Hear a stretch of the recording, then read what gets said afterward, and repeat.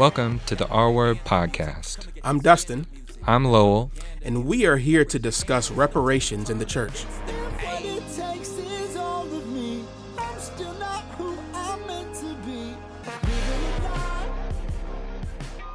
Welcome to today's episode of the R Word. Dustin and I are with Reverend Peter Jarrett-Schell. Peter is a member of the Reparations Committee of the Episcopal Diocese of Washington, Rector of Calvary Episcopal Church, and author of Reparations, A Plan for Churches. So, Peter, thanks for being with us today. It's great to be here. I'm really thank you for the invitation. Yeah, we're so happy to have you. Peter, first, can you share some of your story and journey towards racial justice with us? Who are you and why are you here as a person who is practicing reparations? Sure. Let's see. For the past 12 years, I've been the pastor of Calvary Episcopal Church in Washington, D.C. It's a historically Black congregation located about 6 blocks from the Capitol building, so we're right kind of in the heart of it. And for me, as a white pastor called to serve as pastor of this historically and still predominantly Black congregation, the question of racial justice, racial equity, how it shaped my role and my presence with the congregation was always either just below the surface or often sort of explicit.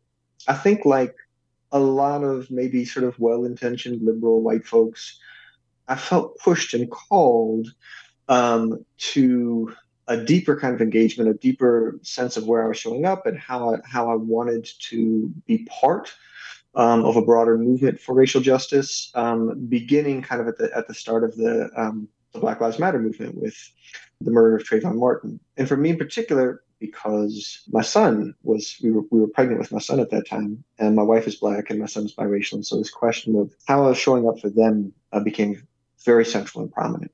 And began having a lot of conversations in and around the church and the neighborhood and how we're going to participate there. One piece that came up for Calvary is that Calvary, and was partly the reason I was called there, Calvary is in a rapidly gentrifying part of D.C. And so the congregation had some hope that I would kind of be able to help connect with this new group of people that were coming in. And we had begun to attract a couple white members here and there. Calvary is just an incredibly warm and loving place, so they were definitely welcomed and embraced. But there was also some concern about how they were showing up, about the way they were participating, maybe with less of a sense of wanting to learn about what the congregation was about and more of a sense of kind of wanting to come and throw weight around about how things should be. And so some members of the congregation, noting this, approached me and said, I think we need some kind of formation for these new white members coming in about what it means to join in as a part of a Black congregation and the expectations around that.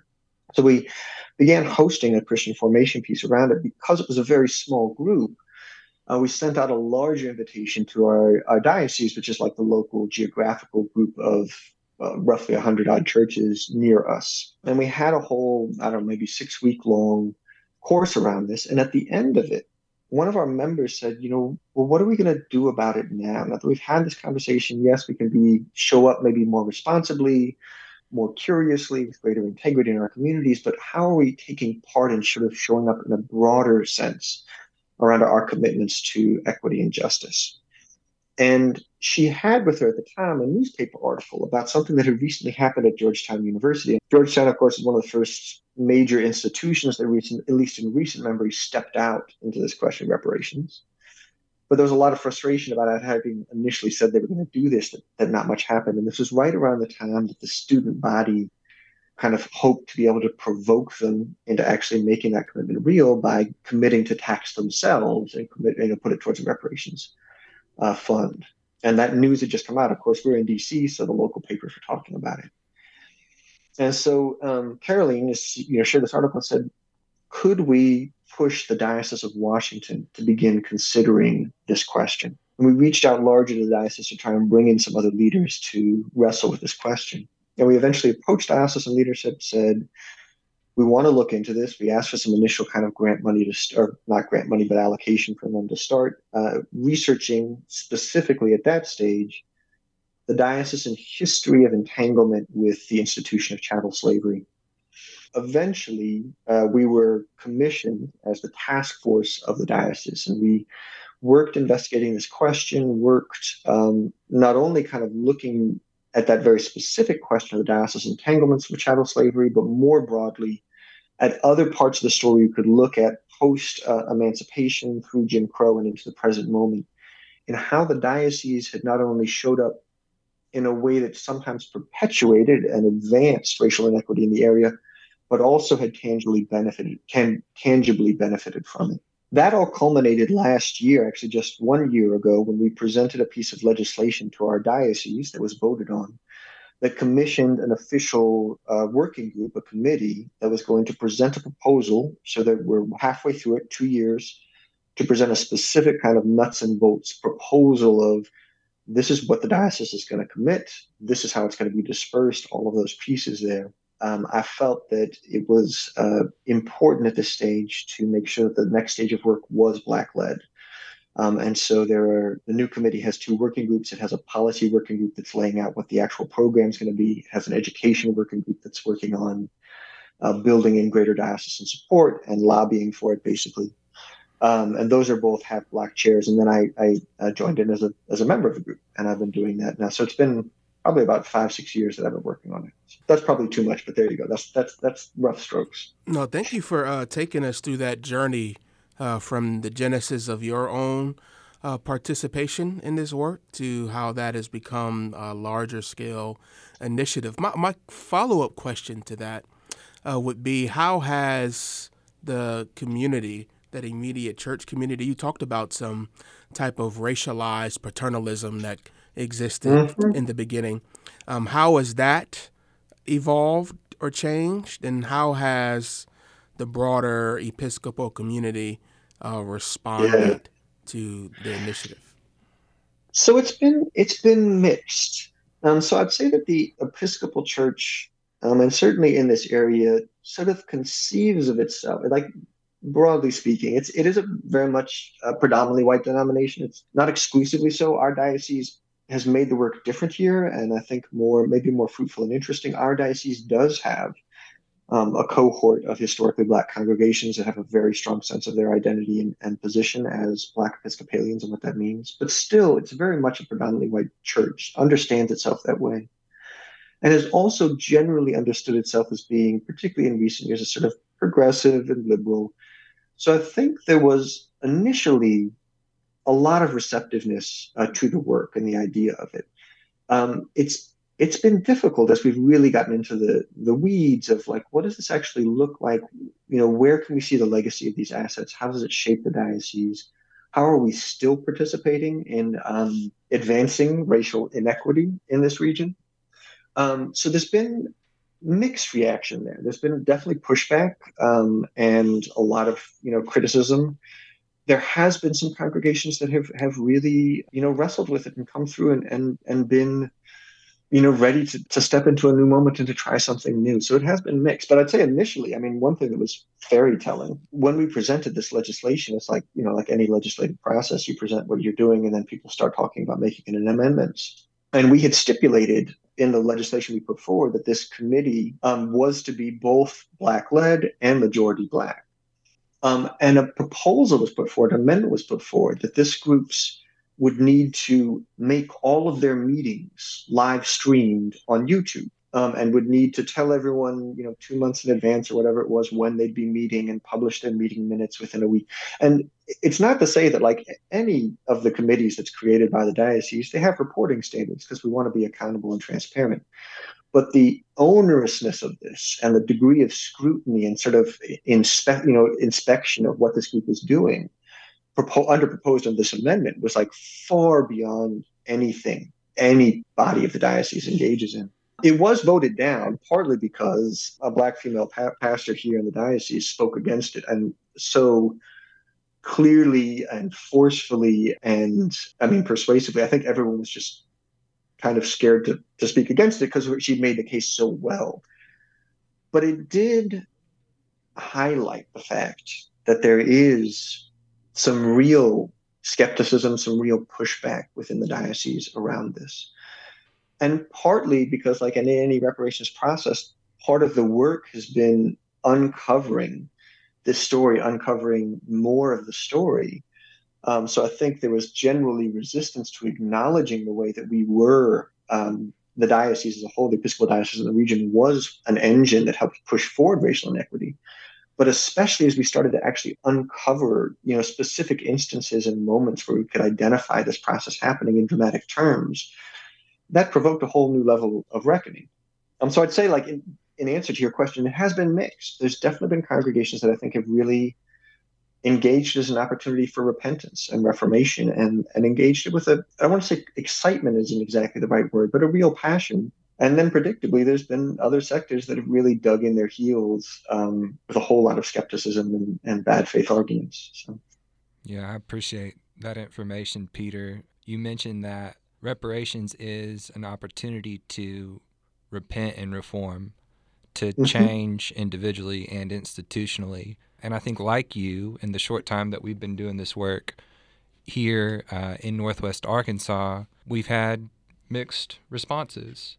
And we've conceived, with help from Greg Thompson and Duke Kwan, we've conceived of reparations as repairing truth, wealth, and power. And it's been really interesting for us, I think, to see the different responses when we have asked people to repair truth, wealth, and power. And sometimes power has been the hardest part for some of our white siblings to say or to understand. To do reparations requires us to let go of control and to trust our Black brothers and sisters more than we may have in the past.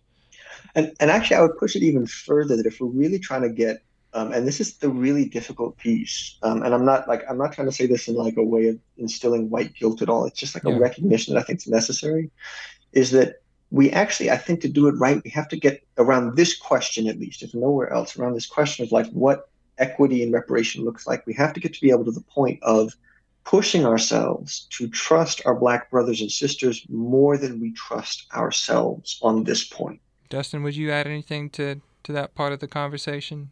No, I think that's a pretty consistent response.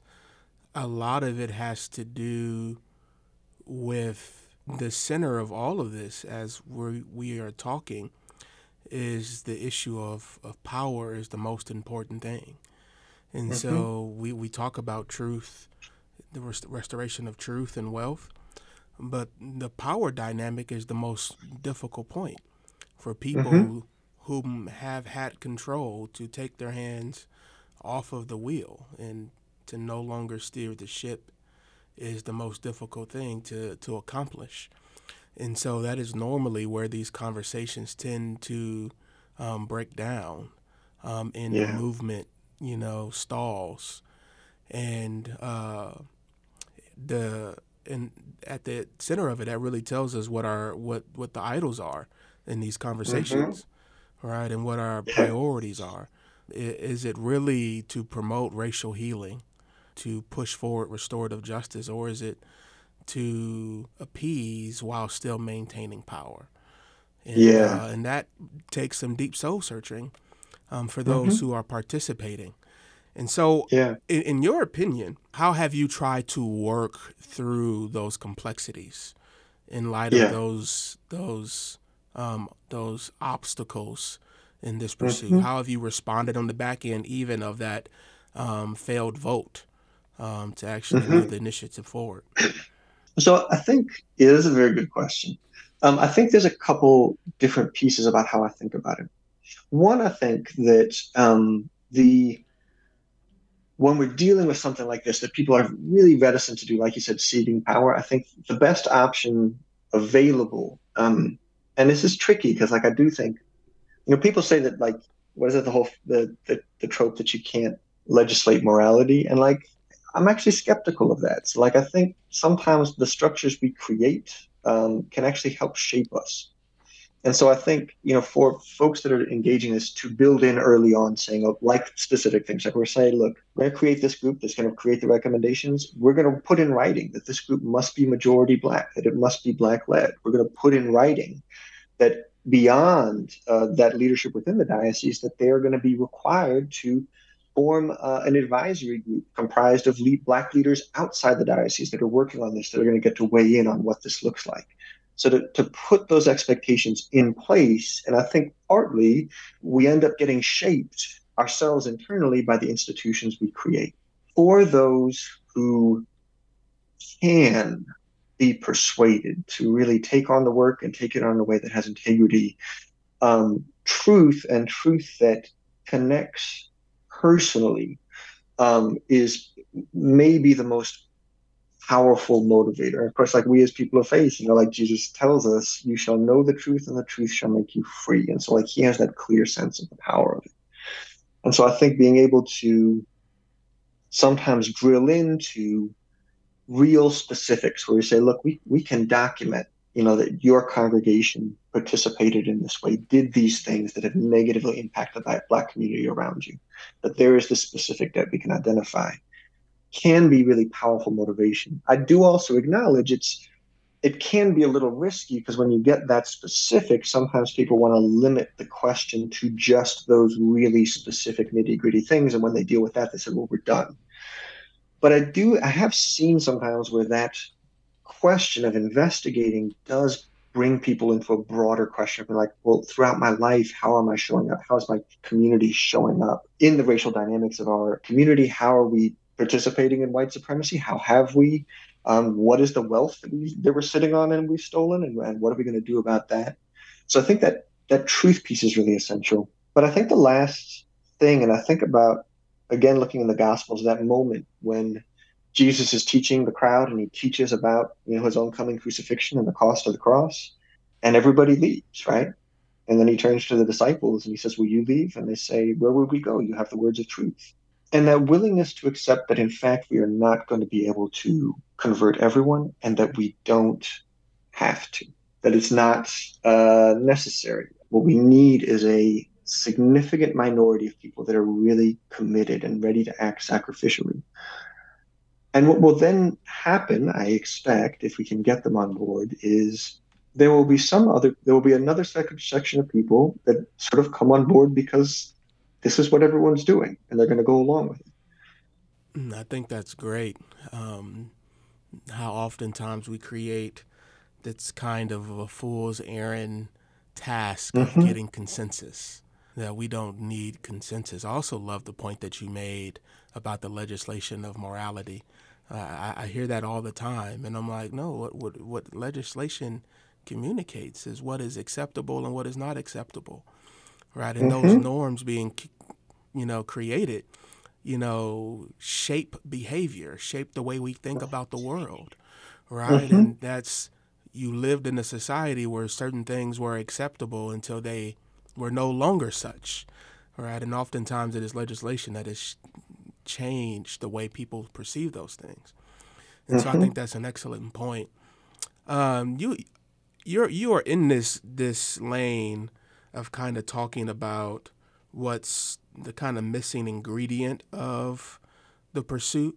Can you kind of go into some of that more? Like, what do you think the missing ingredient is in being able to not get a consensus, but to get the necessary inertia created?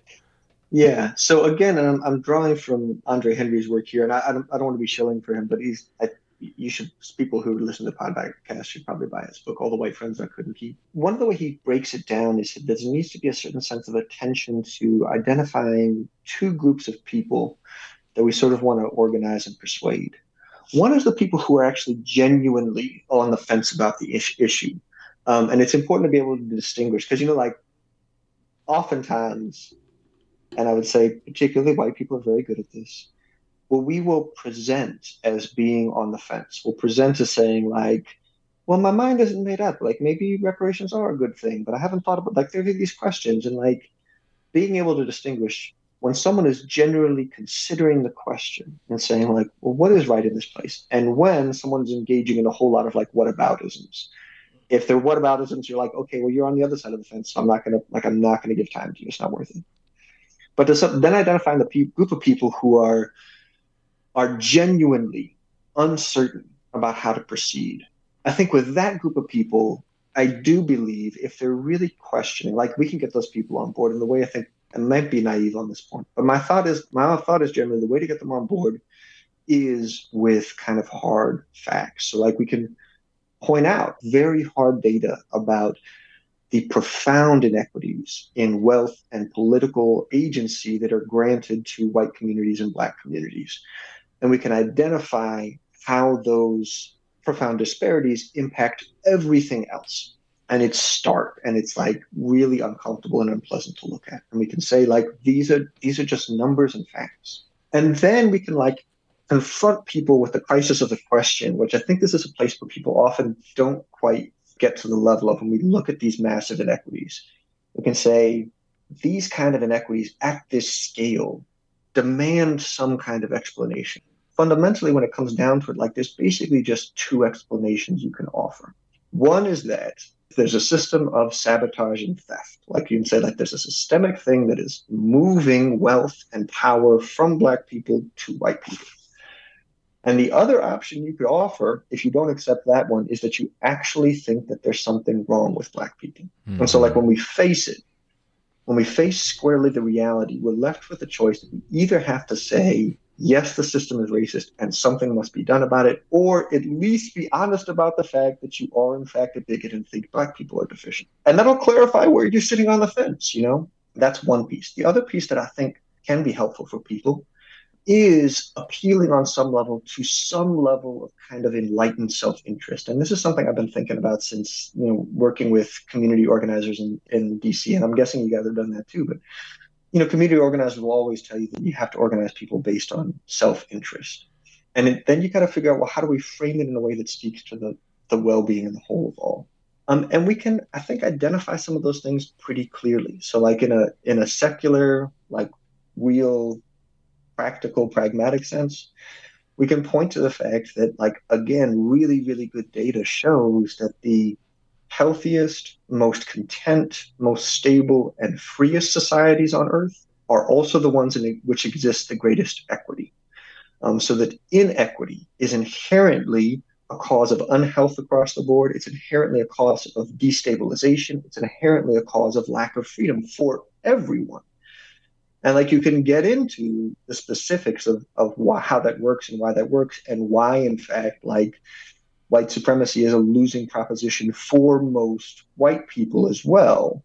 In a spiritual sense, there is this sense, like Jesus tells us, you know the truth and the truth shall make you free, where like there is this sense where Jesus calls us to be accountable and to repent and basically say like, you are not going, for Christians, you know, like you're not going to be right with Jesus if you are still beholden to participating in and supporting a system of white supremacy. Like he's not going to be okay with that. And you got to figure out, you know, what matters to you. You're listening to The R Word, a podcast production of KUAF Public Radio. Dustin and Lowell will be back after this break.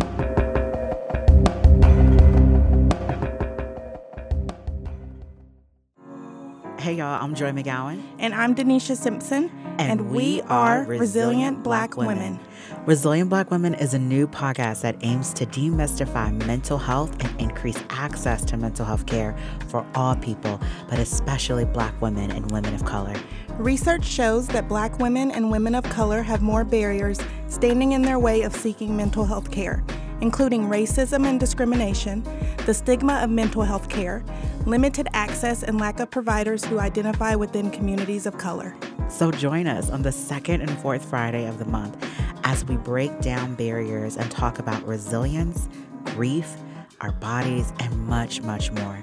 The Resilient Black Women podcast is available at KUAF.com and anywhere you get your podcasts.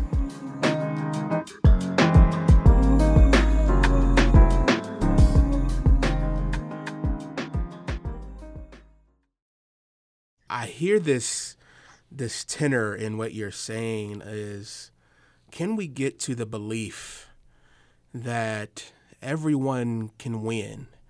And oftentimes what we end up having to do is selling people on how pursuing this work is to the benefit of their own self-interest.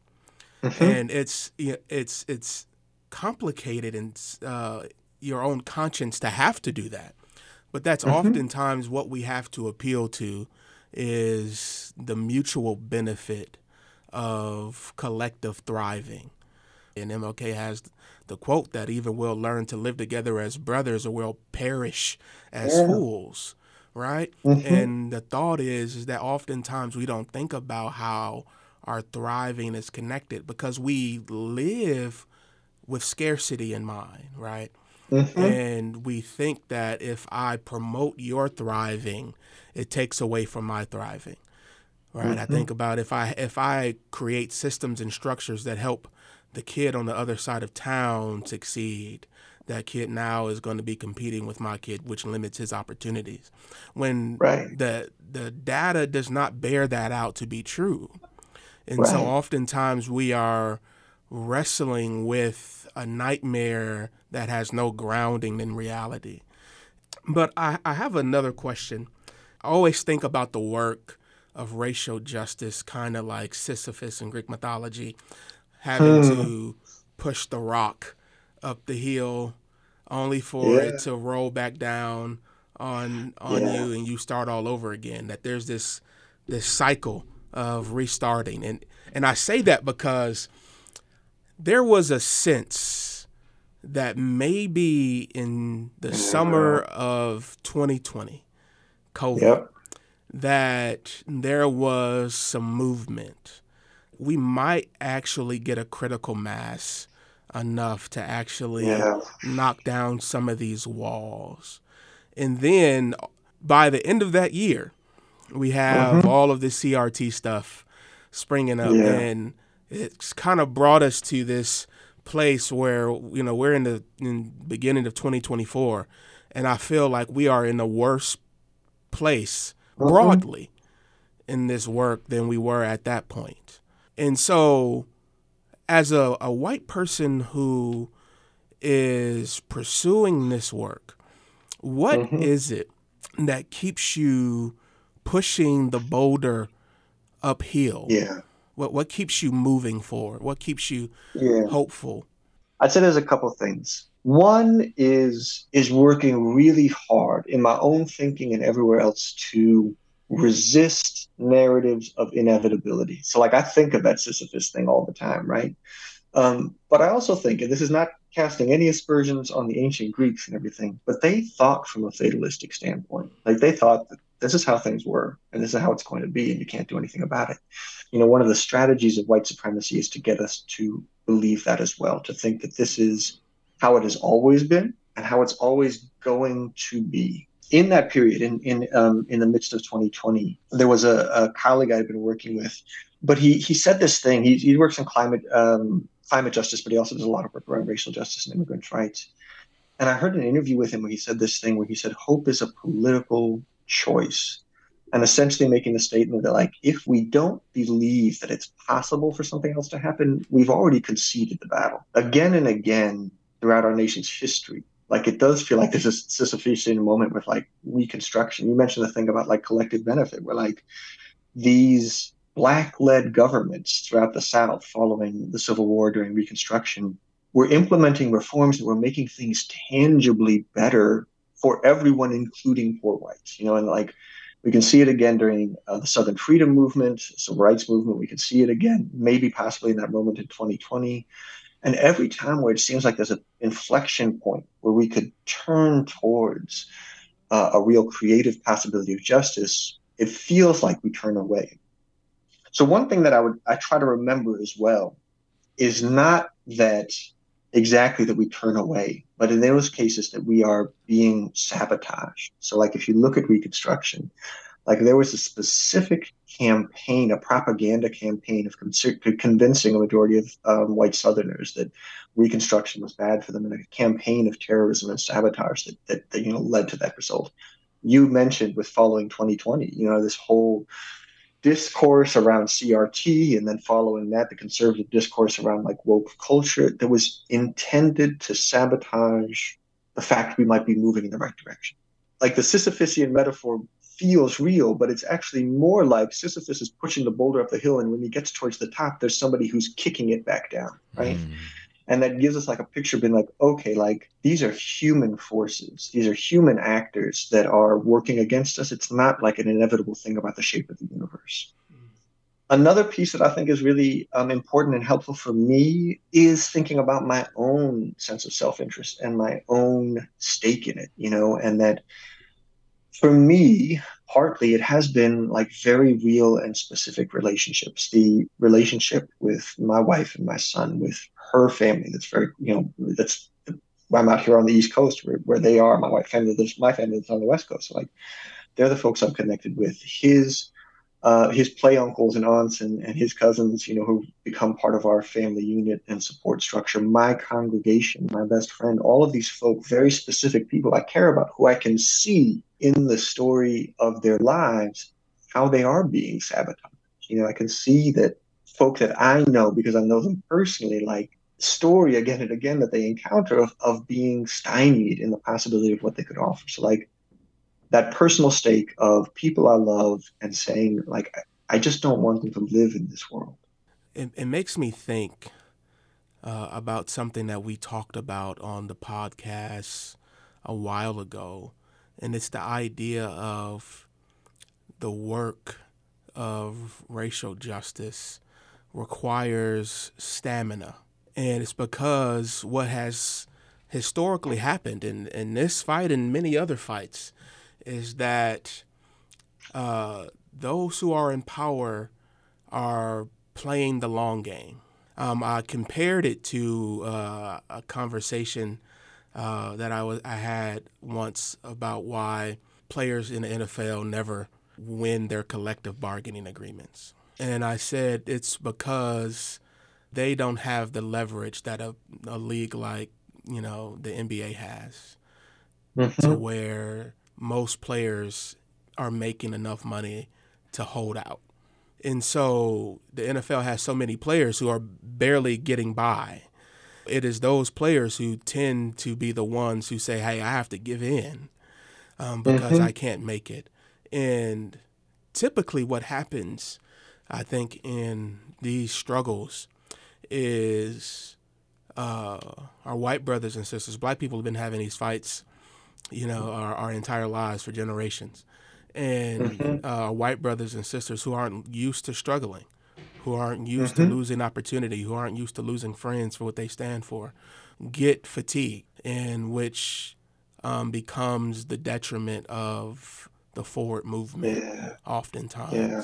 And what I often have to tell my white brothers and sisters who are participating in this work is that your stamina is essential. And that's why I love that you just talked about doing things that cultivate that health that will make the long marathon of this work possible. There's that. And then this is the last thing I want to ask, because I've been asking all the questions.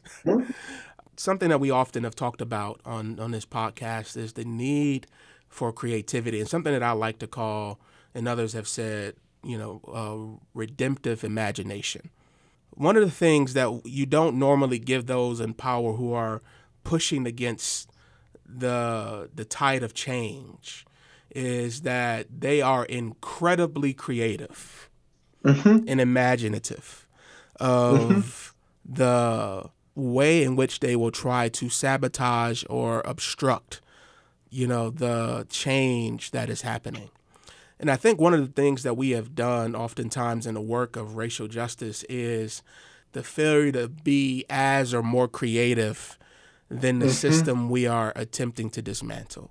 And that is in our language of casting vision, that is in our methods, our practices.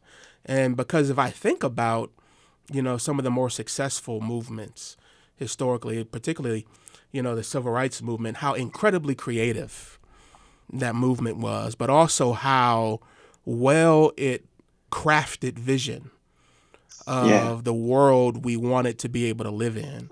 And I think one of the major gaps that exist in the modern movements for racial justice is a lack of creativity and vision casting. Yeah. So I'm thinking about that. I think there's a way that that's definitely true. I'm also having trouble reconciling it with when I meet, and honestly, particularly when I meet Black leaders that are doing this work, like the folks who engage with our accountability board.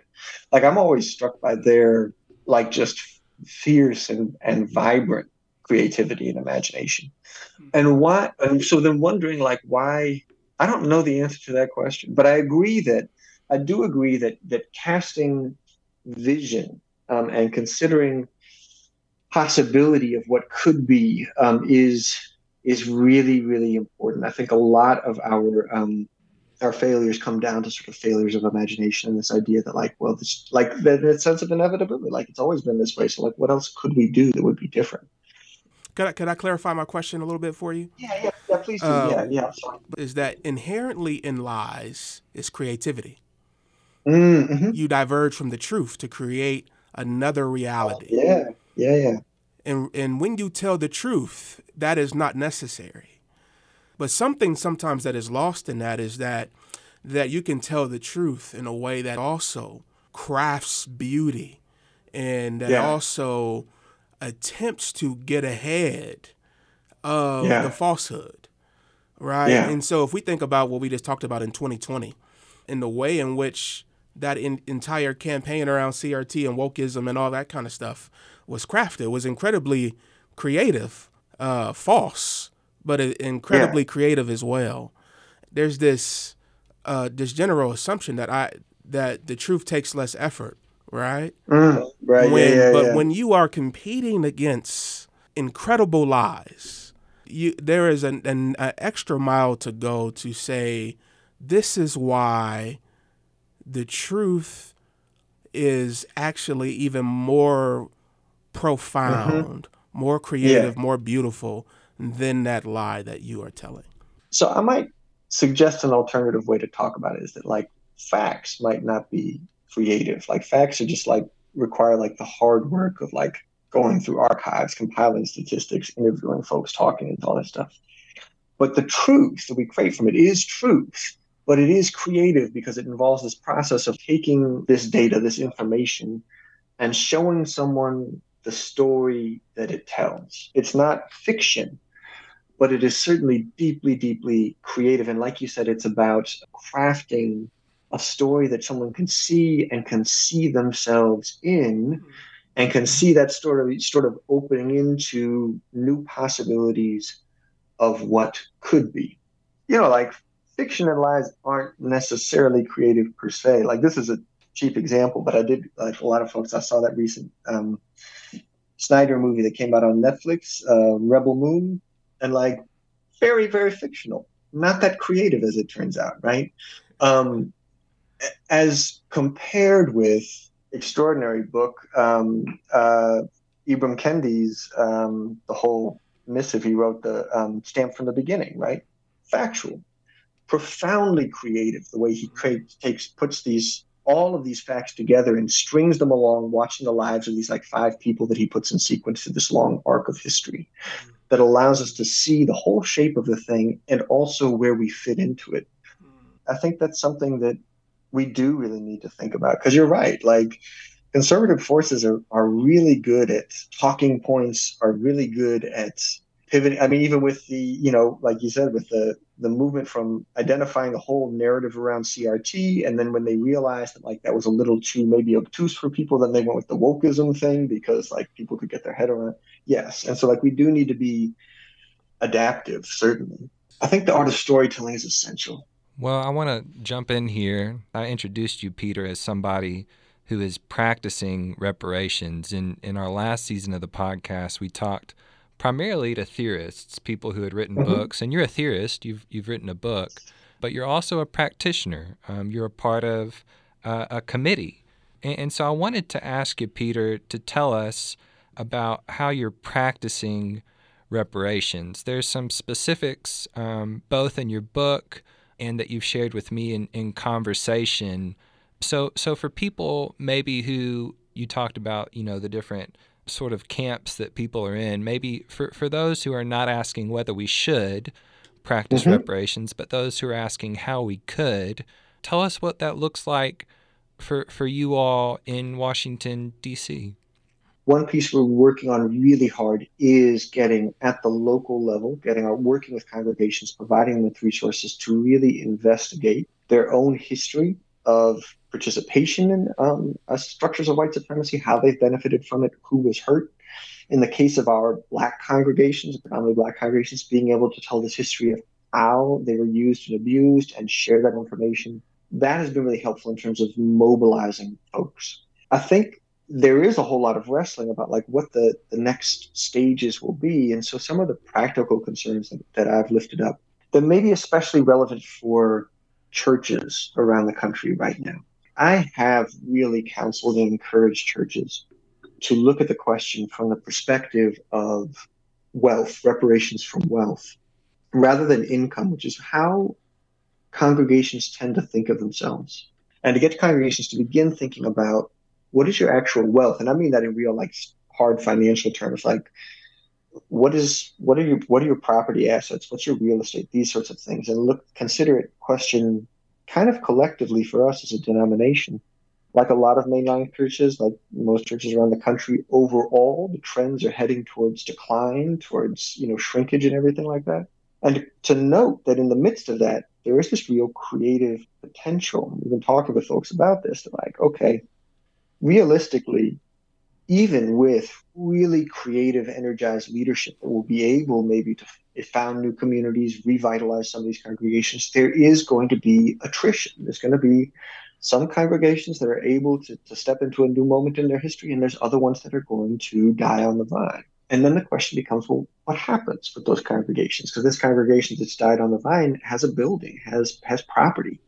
And then ask the creative question, what are you going to do with it? To encourage them to really think and seize the freedom and the creativity of this moment to engage a resurrection model and say, okay, like, this is the moment when you are, as a congregation, going into the tomb. This body is dying, but it could be born again. And being reborn again could look like saying, we acknowledge, we recognize, whether directly or indirectly, that these assets we have were piled up by plundered, stolen wealth.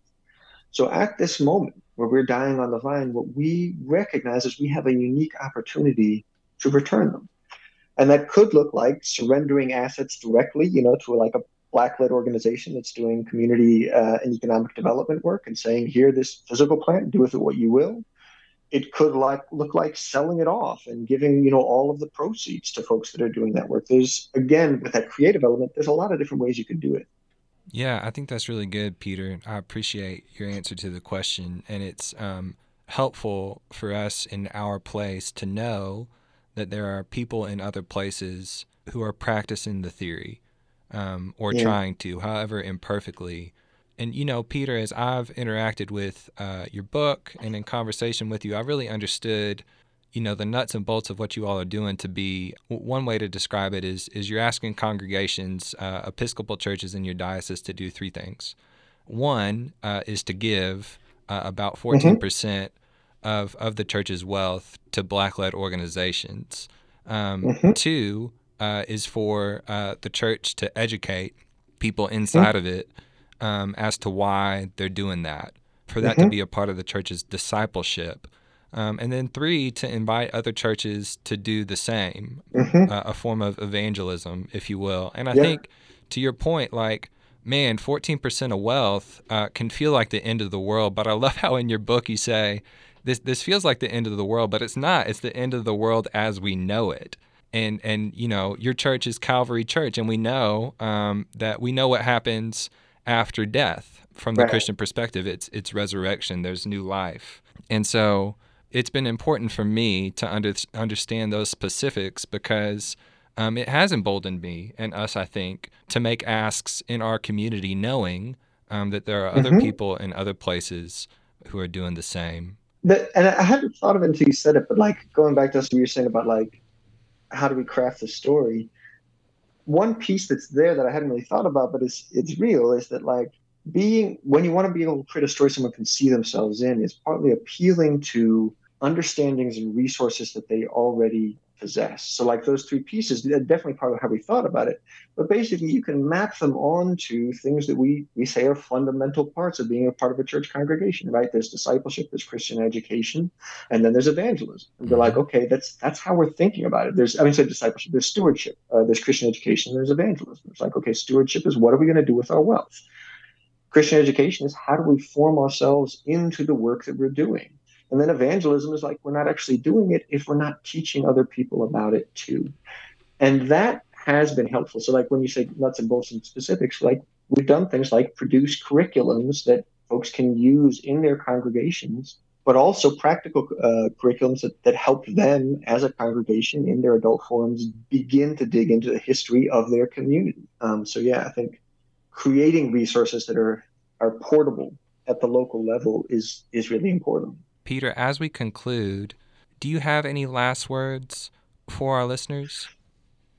Yeah, I mean, I would just basically say that, and Dustin, again, I'm thinking about the piece, the Sisyphus thing you said. It's like, what if we understood instead that it's not just this inevitable thing of the rock rolling back down the hill, but what happens at every point is that we're pushing towards the top of the hill and we start to get tired and this guy comes along to kick the boulder, and understanding that the way we need to understand the situation is if at that moment we kind of slack off, if at that moment we say, oh, this is just too hard, then the result we're going to have is having to go back down to the hill and push the boulder again. When you mentioned the piece about the end of the world as we know it, it's like a question of like looking around and being like, is this world really the world we want to live in? Like, is it really so great that we're willing to be stuck in this cycle for like another go round until we get our next opportunity in another reconstruction being like, or could we say, okay, this is a moment where still, and I very much agree, like there's been a lot of turning away and backlash following 2020,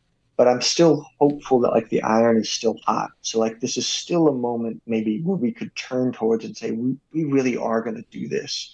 And we want to push this boulder over the top of the hill so we can see what's on the other side. And that's really the choice we get to make. It's like, do we want to be back in this cycle again 20 years later saying, boy, we had an opportunity and like, we have to do it again? Like, I don't think any of us want that. I really appreciate you joining us today.